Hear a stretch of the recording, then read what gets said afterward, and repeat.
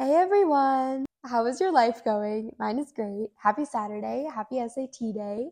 I did take the SAT too, so in case anybody else was like, oh my god, I had the SAT today, I did too. Go us. We finished it.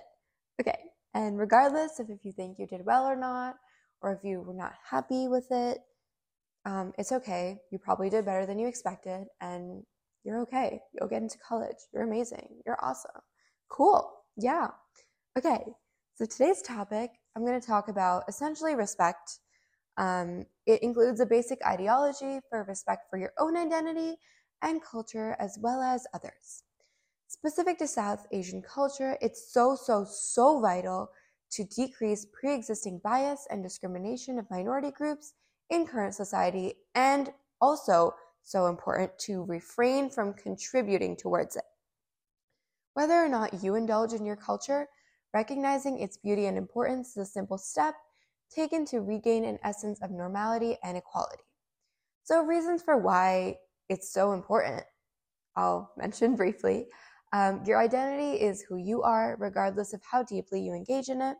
So, a portion of you will always be tied to and related to your cultural identity. Appreciating that aspect of yourself is a simple basis towards expanding societal appreciation. So it's almost like the idea behind loving yourself and being self-sufficient so that others can take away from the energy you provide and learn to respect and love you as well. What you show people is what they will perceive. So if you showcase a nonchalant attitude in regards to appreciating your culture, many people will do the same when an opportunity is provided.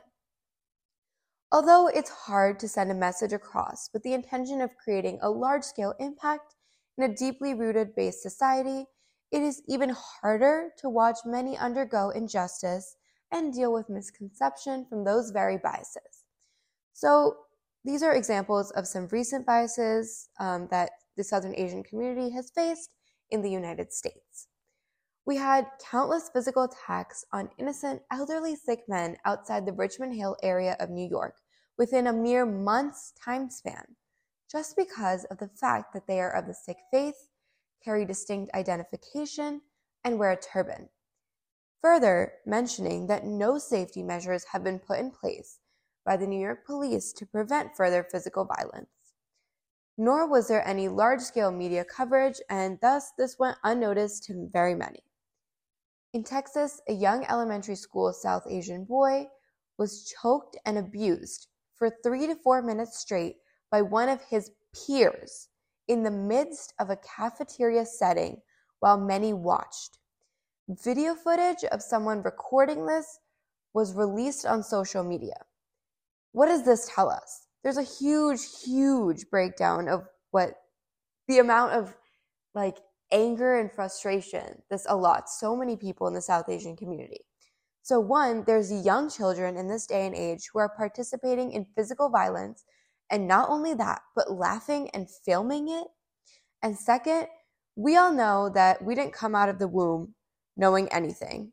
We had to learn it all. And that also correlates to racism.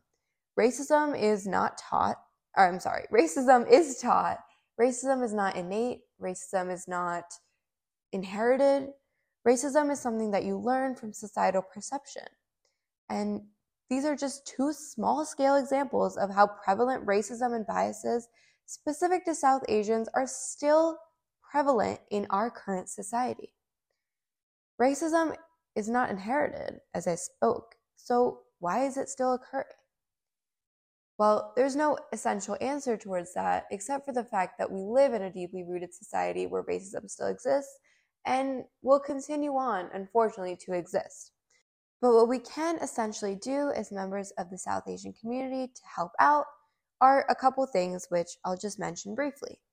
The number one thing would definitely be advocate in any way you can.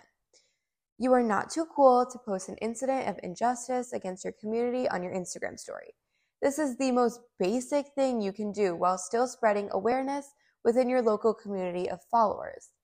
If your friends or someone else makes fun of you for it, you literally need new friends because that's weird. They're weird if they're making fun of you. They're weird if they think that's funny. It's not. Moving on.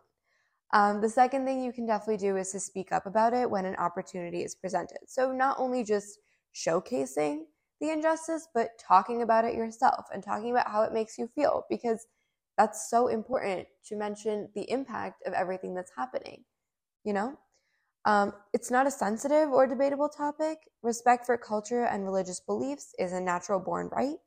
So you should not be ashamed, scared, you should be willing. You as an individual of the South Asian community have increased knowledge as opposed to others on injustices that your community has faced and continues to face. The third thing you can do in terms of advocacy is to go out of your own way to speak up about it and not even wait for an opportunity. You can hold a presentation in any setting, maybe a school, a library, etc.